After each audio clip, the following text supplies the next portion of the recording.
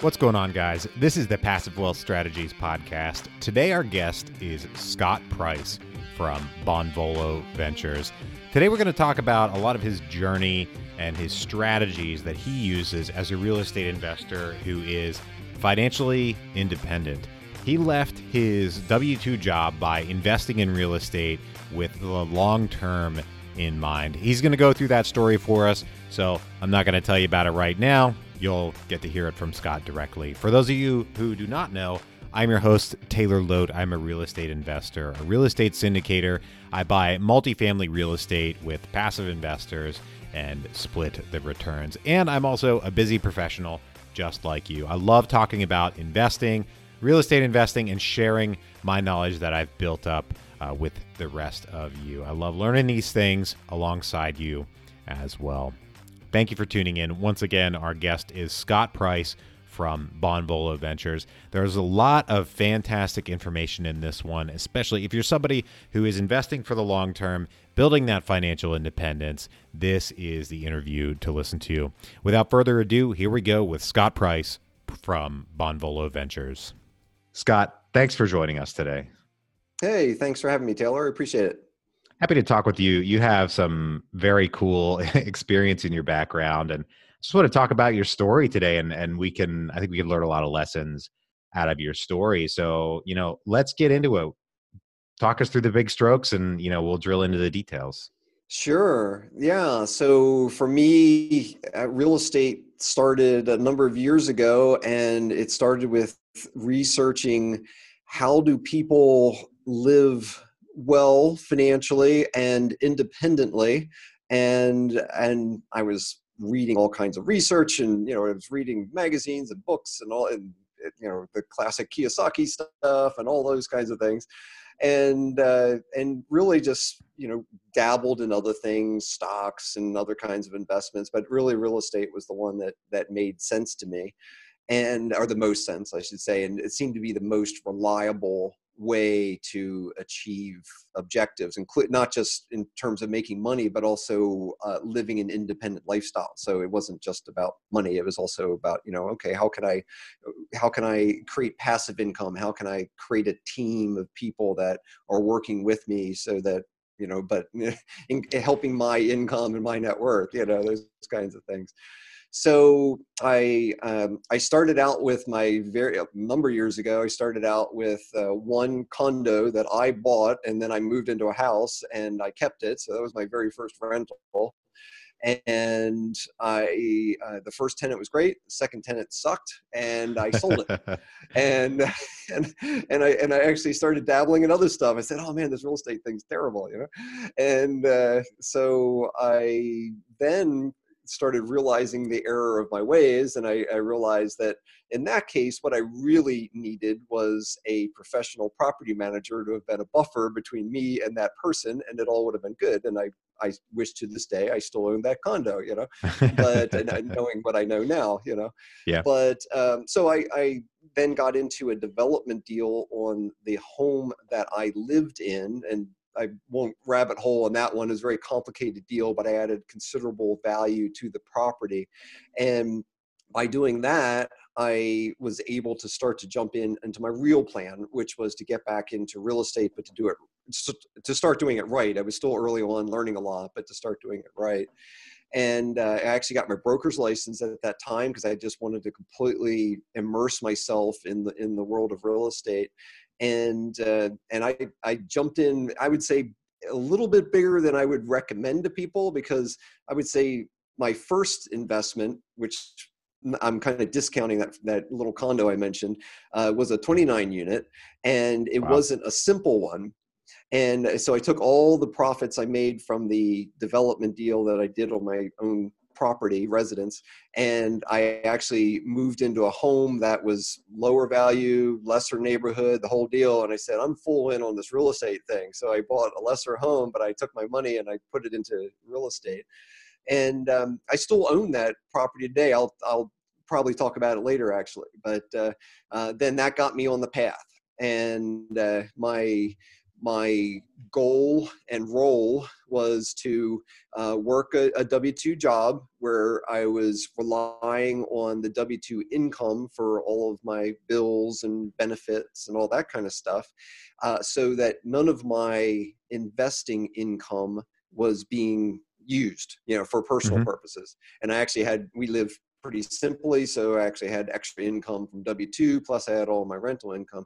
And I started the process of rolling profits forward, and that was a combination of using income from properties that I started buying, and then basically snowballing it.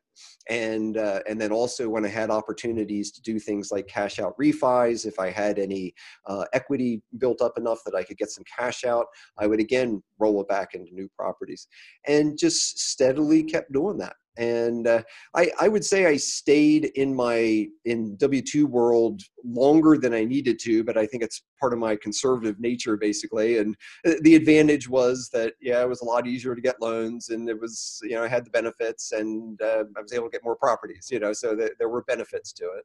And and then over time, I've accumulated multifamily, office, and retail, and some singles along the way, and mostly a buy and hold investor at this point. And although I have sold a few recently, just because prices are kind of ridiculous, and when somebody offers me a ridiculous price on something I own, I'll say, hey, I wouldn't pay that for my property, but if you will, you can have it.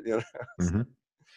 And then just a couple years ago, I left my W-2 job, which was actually real estate related, with a technology company. It was kind of an interesting mix, and now full time on my real estate investing business since.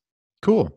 So thank you for that. And I'd like to put a few dates on this. We'll let that initial condo, we'll just set that Right. off to the side and forget about that one. Yeah. But when you bought that 29 unit, what year was that? Was that before or after the Yep. Great Recession?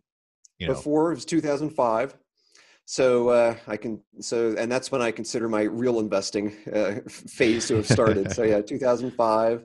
I kept buying other types of properties, and then during the downturn, I definitely was one of those folks who took advantage of it, and I didn't run the other way. I ran in, and I'm like anybody who did it during that time is glad about that now.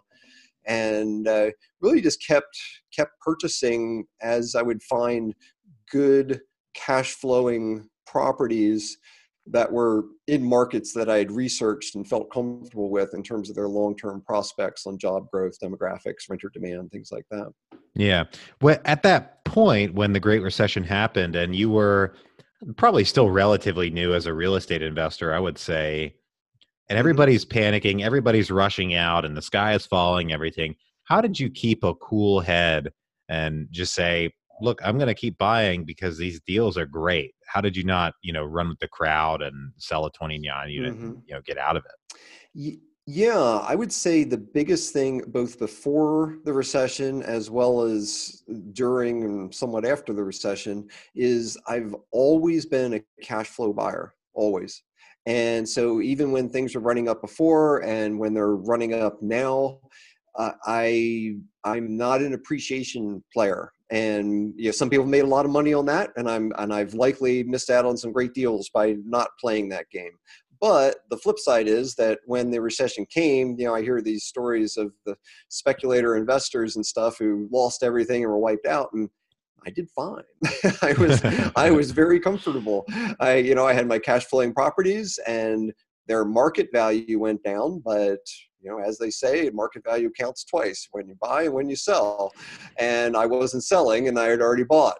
So it's really a matter of whether or not they were cash flowing, and they were. So I had enough confidence in the economy that it wasn't apocalyptic. The zombies weren't coming or anything like that. And Yeah. so even though there was a big downturn, there was still a demand, especially in singles and multis, for places for people to live. I mean, yeah, I understand the household mix has changed and people were, there was a lot going on, but there was still demand. There would continue to be demand, which turned out, of course, to be the case. There's been, the demand has been incredible and it's still incredible. So I bought on that demand and got some good deals then. And, it's harder and harder in the current market. I'm still buying when I can, but in a market like today, the balance point nowadays is finding a good enough deal that still is a true cash flow deal, which is getting harder and harder nowadays. But balancing that with still getting in the game and playing. So, yeah. So you've, one of the terms that, when we talked before, one of the terms you seem to like to use in this context is snowballing, getting a snowball going so that the portfolio builds, the income builds, and then you eventually have enough coming in so that, as you've done recently, you can leave that W-2. What are you seeing today? I mean, prices are high, but I don't know whether you're, pointing newer investors in any particular direction, but what do you think about that and people who are starting to get their snowball going now, and, what they can do to still be building that snowball, even though, prices might be high today? Right. Yeah, the biggest challenge today is if that snowball is dependent on cash flow. If you if you're buying and if you can find a deal that has equity in it, then you're more likely to be able to get your snowball going by building equity, either by repositioning a property, doing some value add, even though a lot of those properties have been picked over nowadays, but, nonetheless, assuming that you can find those and then actually cashing out that, doing some kind of a refinance to get that back out, then rolling it into your next one. Just because the general cap rates and the general cash flow is so low nowadays that that part of the snowball isn't nearly as good as it used to be, just as a generalization. So you've really got to be focusing, if you're trying to snowball, you've got to be focusing on your equity side nowadays. Unless there's certainly, to every broad generalization, there are exceptions. I mean, there's still some in the Midwest, there's still some really good markets that you can find good cash flow and all this kind of stuff and more risk there, but nonetheless. But yeah, I would say to focus on your value add opportunities to help you snowball. Keep what you buy, but get the value out and refi, and then snowball that way. And make sure that they're in a strong market so that if and when there's a downturn, the likelihood of rents going down is minimized. And there's never a guarantee, but like in the last downturn, the market valuations went down, but the rents generally didn't go down, or they went down very little and then they bounced back up, and that's what you want. So if it's lower value, lower price but higher income or the same income, then you can skate through. And you still need to have that kind of mindset now. Yeah, absolutely. And it seems like, so you went from multifamily to office and medical and retail and a lot of other types of investments. Was that mainly driven by the numbers? And you also brought up a great point about locations. I mean, you're living on Whidbey Island outside of Seattle, which is a particular market. I don't know how long you've been there, but do you invest remotely? Clearly, you made a decision at a certain point that, okay, I can't keep buying these 29 odd unit multifamily deals. I got to branch out a little bit. So what was that like? Yeah, so part of the overall vision, so to speak, for where I wanted to take it, was to always be able to build an outsourced team. So we're a small outfit. It's just me and my wife. My wife was able to leave her job about 5 years ago, and she's also full time in our business. And other than that, we outsource everything. So I'm talking about things, especially things like property management and contractors. The maintenance folks on site, all that kind of stuff. And so by building that, we could look at good markets that were independent of where we lived. So, I want to live in my favorite spot, and I don't want to be limited to what I can drive to within 15 minutes. And I get that idea, especially for people who are hands-on property managers.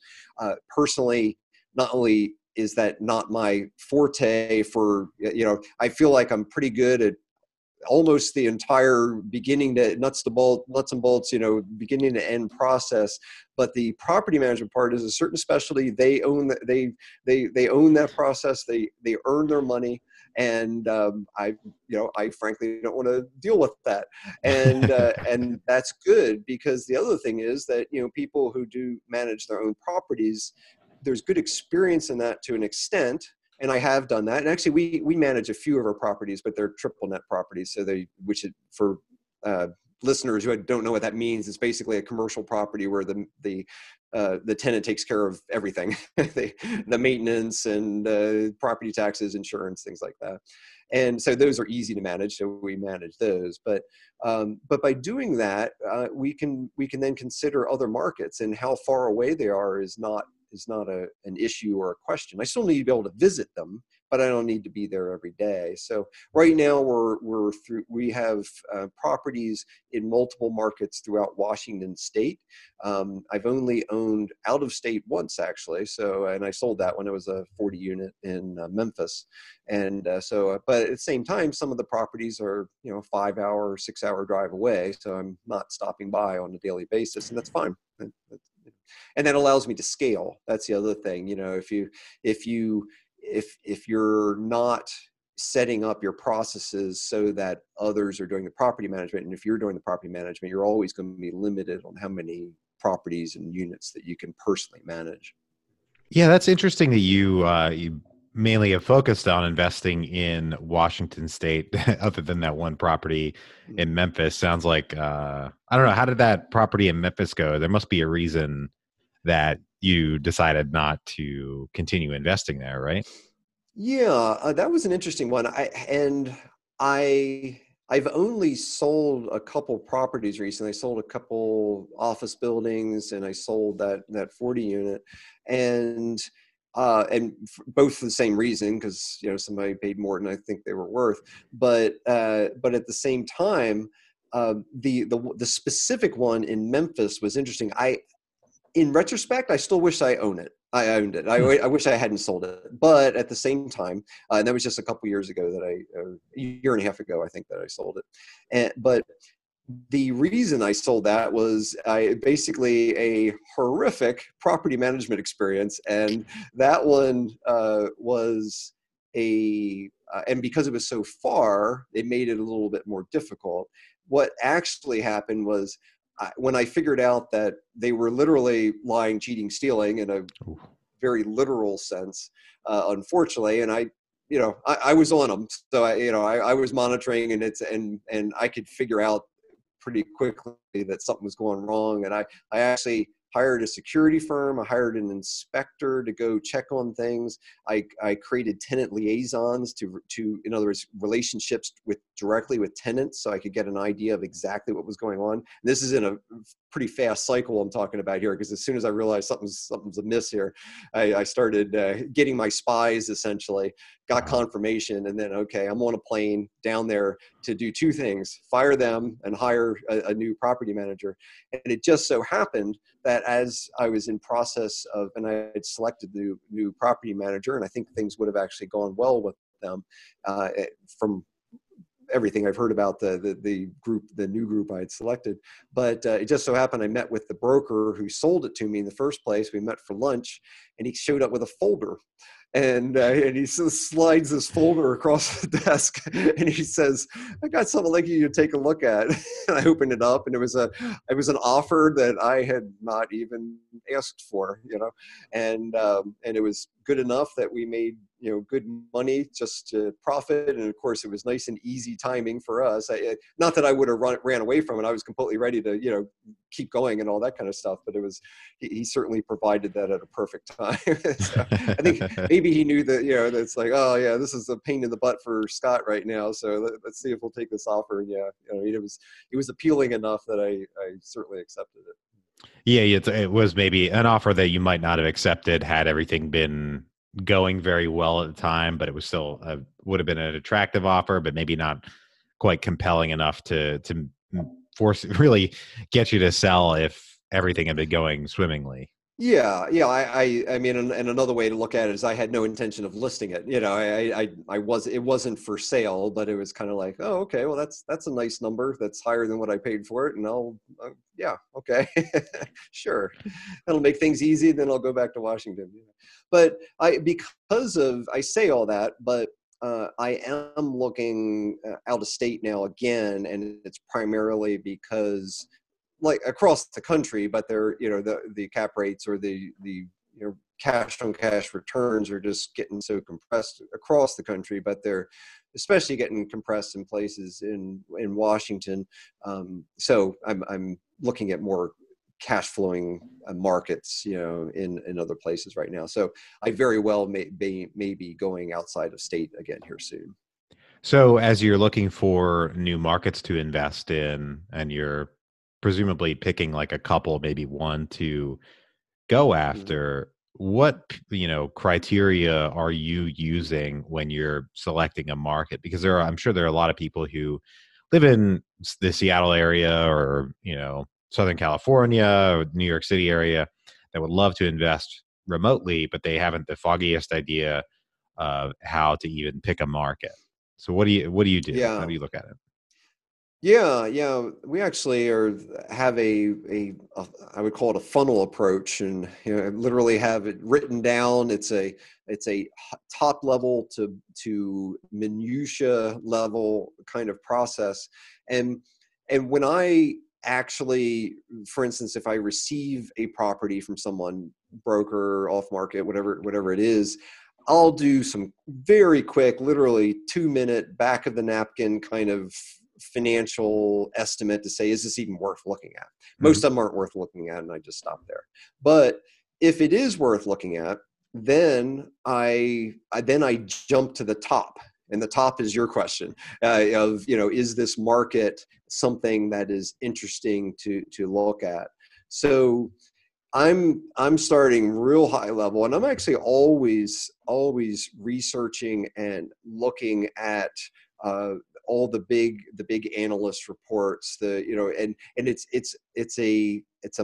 it's a mix of stuff from wherever, IRR, Marcus & Millichap, CBRE, and all these kinds of places. That's always interesting.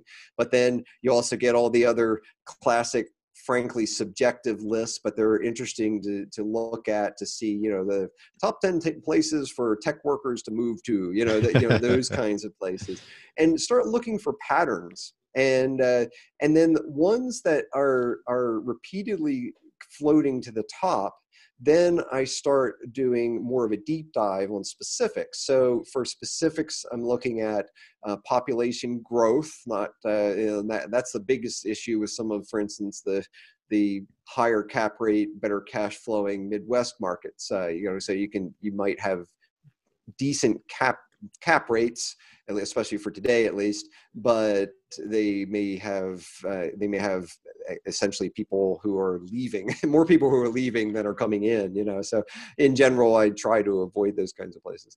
But so looking at population, looking at local economic drivers, who's moving in terms of not only the people and the renters, but also the companies that are moving in, looking at employment, and then also looking at the overall plan that the local government has. I mean, is it vibrant? Does it have forward momentum to it? Is the infrastructure crumbling, or are they doing a really cool thing down on the riverfront that people really want to go to, and it's hopping on the weekends, that kind of thing.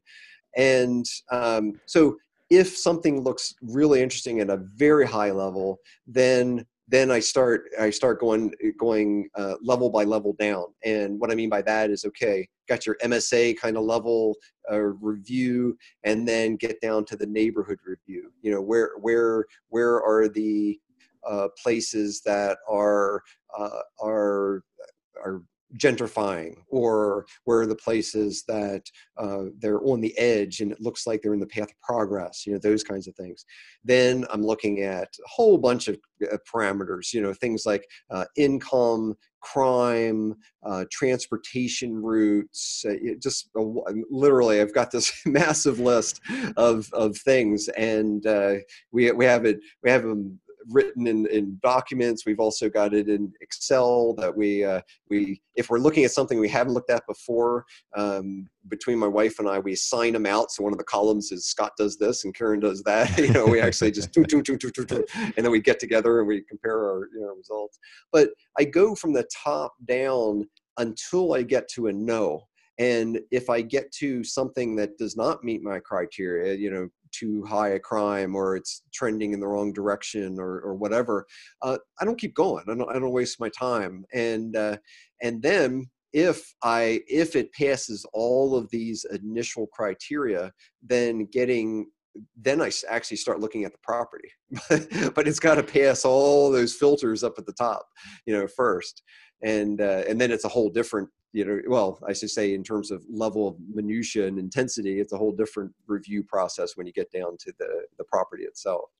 So you have a lot of data-driven minutia, I would say, or numbers, data-driven minutia, if you will. But how does the qualitative factor of just driving by the property, driving in the neighborhood, how does that impact your decision process? Is it, maybe it's a little relevant, but not really? I'm basing this on the numbers, or can everything be great in the numbers up until the point you drive past it, and you're like, once you drive past it, you're just like, okay, no, not going to do it.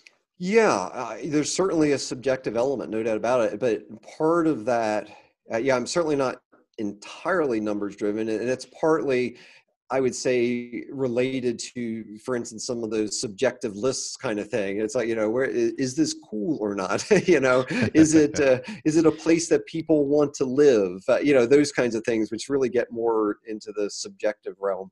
And I do. And the nice thing is with things like, even if it's remote, at first I will start with something like Google Street View or something like that, and I will do a virtual drive around.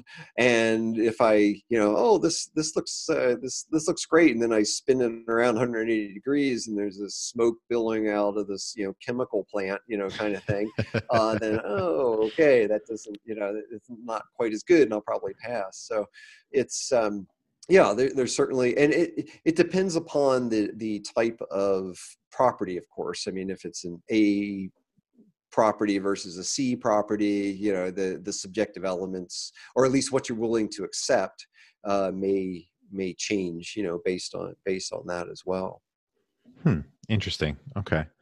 And regarding your first kind of foray into commercial real estate, which was not commercial multifamily, getting into your first like triple net property, what was that like? I mean, most people, vast majority of real estate investors out there might own a handful of units, and most never, I hate to use this word about it, but most never graduate to triple net property. So, what was that like getting into that? It sounds like you got into it maybe kind of soon in your investing career too, early. Sure. Yeah, I have done fairly extensive research on practically every asset class out there. There's some that I have not purchased yet and I would like to, and there are others that I have not purchased yet and I don't intend to. So and then there's the multifamily, office, and retail that I have direct experience, and singles that I have direct experience in. And basically I got to the point where there were certain fundamentals with a triple net property that I felt comfortable with. And for instance, when like, I'll take an example of a medical office building that I own. The main thing that I was looking at was, who is the next tenant? That's the biggest thing for me with any triple net property, because I'm looking at the current tenant. I don't buy vacant potential triple net properties. Whenever I've bought them, they've always had a good tenant in place with a long range lease. So I kind of start out good. And that's a nice solid way. It's also a much easier way to get financing as well. And so I start out with that, but the biggest risk on commercial, meaning office and retail, is whenever they're done their 5-year lease, or it could be longer, like, one of mine has a 10-year lease and, things like that. But let's say a 5-year lease, whenever they're done, if they don't re-up, then who's moving in there? And it's a whole different ballgame than multifamily, because people need a place to live. It's a little bit more, I would say, of a commodity. In other words, if you have a lot of vacancy in your multifamily and your place is outdated or something, but if you bring your rent down a little bit to a little bit below market or something, you can generally get it filled, as long as you've got a strong general market, as far as population and employment. However, that's not the case with office and retail. You've got to have somebody who wants that location, and they want the existing tenant improvements, or you're going to have very expensive tenant improvements you got to put in. They need that size, they need that exposure, they need that the general ambiance of how they want to represent themselves to the world, all that kind of stuff. And it's not a place that people live. It's a business, and also in economic downturns they can get hit harder. So I started focusing mostly on that element. There are a lot of other parts too, but thinking about, okay, does this have the location and the adaptability that if this tenant leaves, I'm very confident that I can find somebody else to fill it. And I'm looking at what's local, how many comparative vacancies there are in the area, things like that. And once like anything, a lot of them I did not buy, but the ones that met all my criteria in triple net, I was very comfortable with, and I still own them. And even though I hadn't purchased any, once you get in and once you have some good tenants, they're easier than multifamily. So a lot easier. Not only do you have long range leases, but generally you have businesses there who are just generally, some businesses can go out of business, so it's never a guarantee, but generally they're more with it, meaning, and what I mean by that is that, they're more with it on their accounting. You get the check every single month and they take care of things, and it's to their benefit to make sure that your place looks great, because it's their representation of the world of their business. Whereas you don't get that quite as much in multifamily. You can, and I've known a number of tenants who actually take pride in taking care of their area and all that kind of stuff. So again, there's a lot of generalizations here, but the triple net, after you get through your initial process, and if you can get your financing, and if you can get a lender to believe in you and things like that, after a while it's actually easier. Interesting. So one of the things that strikes me about this is, it's generally speaking, your triple net properties are going to be a higher dollar figure, just property to buy. I mean, you got to bring cash to the table to buy it and all that. You mentioned earlier that you don't sell, but you refinance. So as you have those snowballing multifamily rentals going, are you refinancing those to acquire the triple nets? Are you bringing in investors, or what are you doing to buy them? Yeah, so I've refied on all types of properties. So it's an it depends kind of answer. I've also, on the ones that I've sold, I've done some 1031s, but again, that's only been a few properties. So I've done 1031 exchanges into other properties. So, but to answer your question directly, yeah, especially with some of the multifamilies. Like, I'll give you an example. I refinanced one recently, and I put real long-term debt on it, and use those funds to be able to actually get involved in a number of different investments. So it was really it's you can refi, you can potentially refi and potentially cash out refi any type of property. So it just depends on if it's appreciated. how much Hmm. it is appreciated. Since I'm a So cash flow buyer, essentially the appreciation is the cherry on top. So I don't rely upon it, but when it comes, I take advantage of it. okay, so, but to acquire these triple net properties, you're still acquiring them all yourself, you and your wife. You're not bringing in investors or anything like that. Yeah, exactly. There are actually a number of investors have reached out to me, and I am planning on doing some syndications coming up, but I haven't had a need to, just because of rolling profits forward, and and that's fine. So it's just me and the bank, which is nice. It's so at least all the profits, for the properties I own, it's just income to me.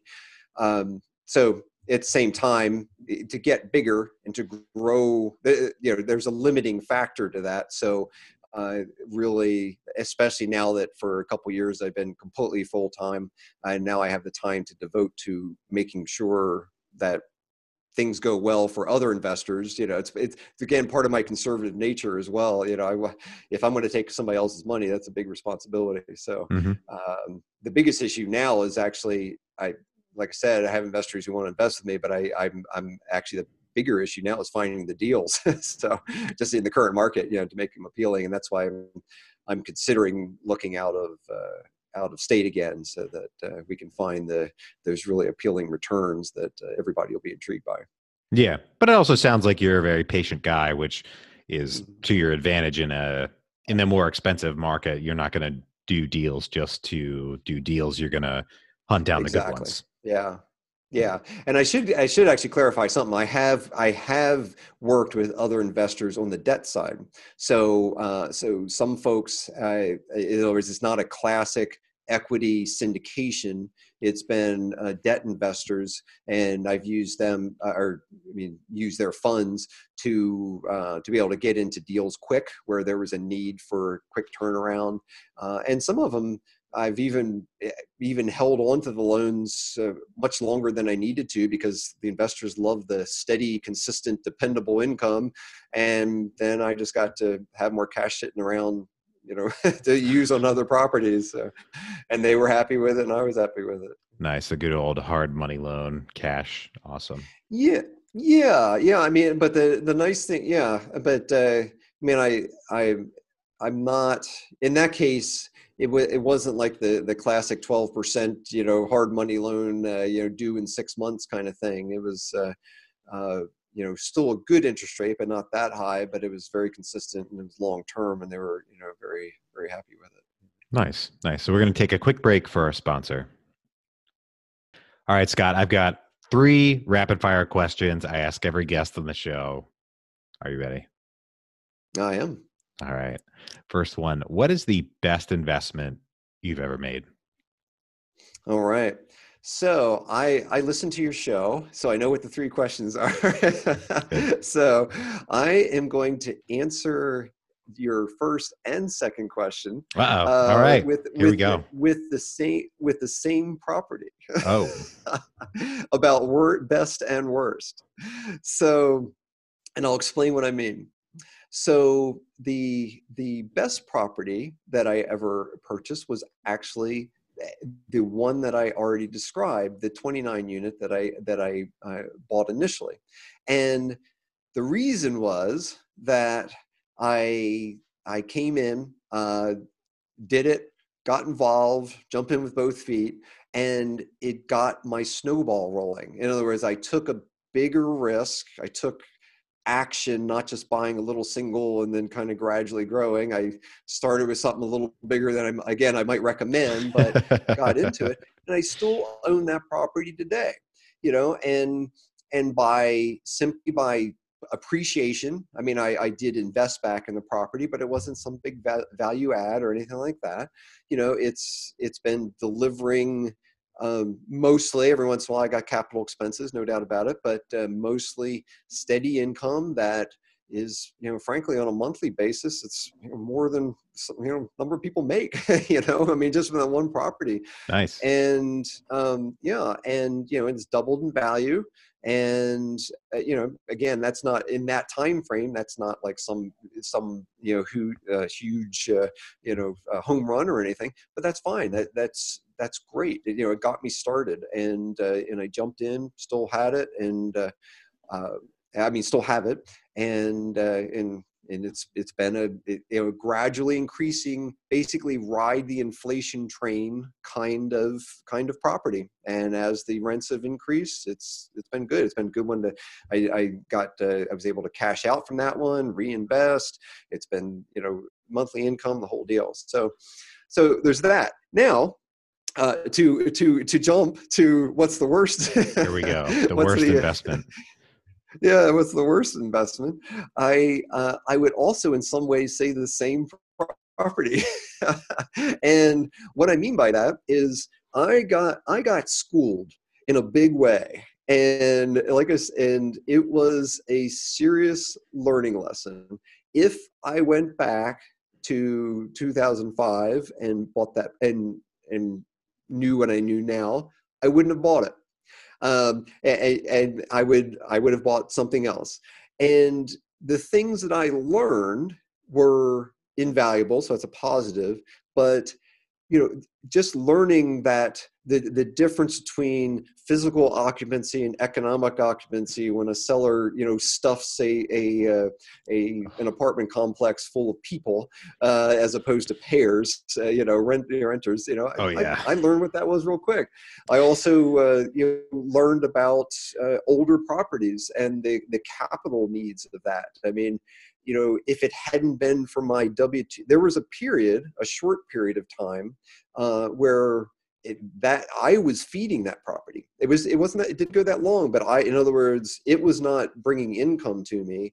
I was actually feeding it from my W-2 jobs and my personal savings. I went kind of high end. I got a very nice commercial roof, but I had $100,000 bill on a new roof, and that's if you don't have that sitting around, that's kind of unexpected.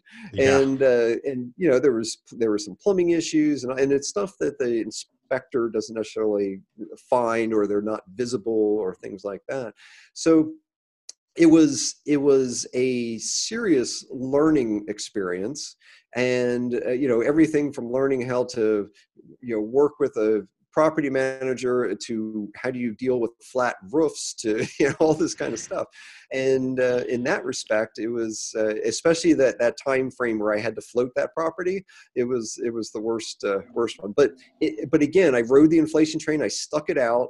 I didn't make the same mistake that I made with that first condo where I gave up.